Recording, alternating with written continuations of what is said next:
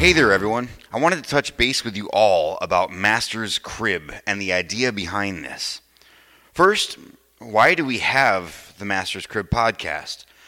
Because the world around us has been placed on hold. This podcast is an extension of the ministry of the Christian Life Church, so that even though our regular Bible studies have been placed on hold, we can still have some form of community in the meantime. So consider this a virtual Bible study. That being said, what do you need to participate? Well, first, you really ought to have your Bible. This is designed for you to be engaged, and you really should have your own copy of God's Word with you. Second, you'll need the PDF of Crib Notes, preferably printed off, but you can also jot down your answers in a journal or notebook. Lastly, you'll need the podcast itself. There are several ways to get this. One is through the CastBox app. Simply type Master's Crib into the search bar, and it should bring you there.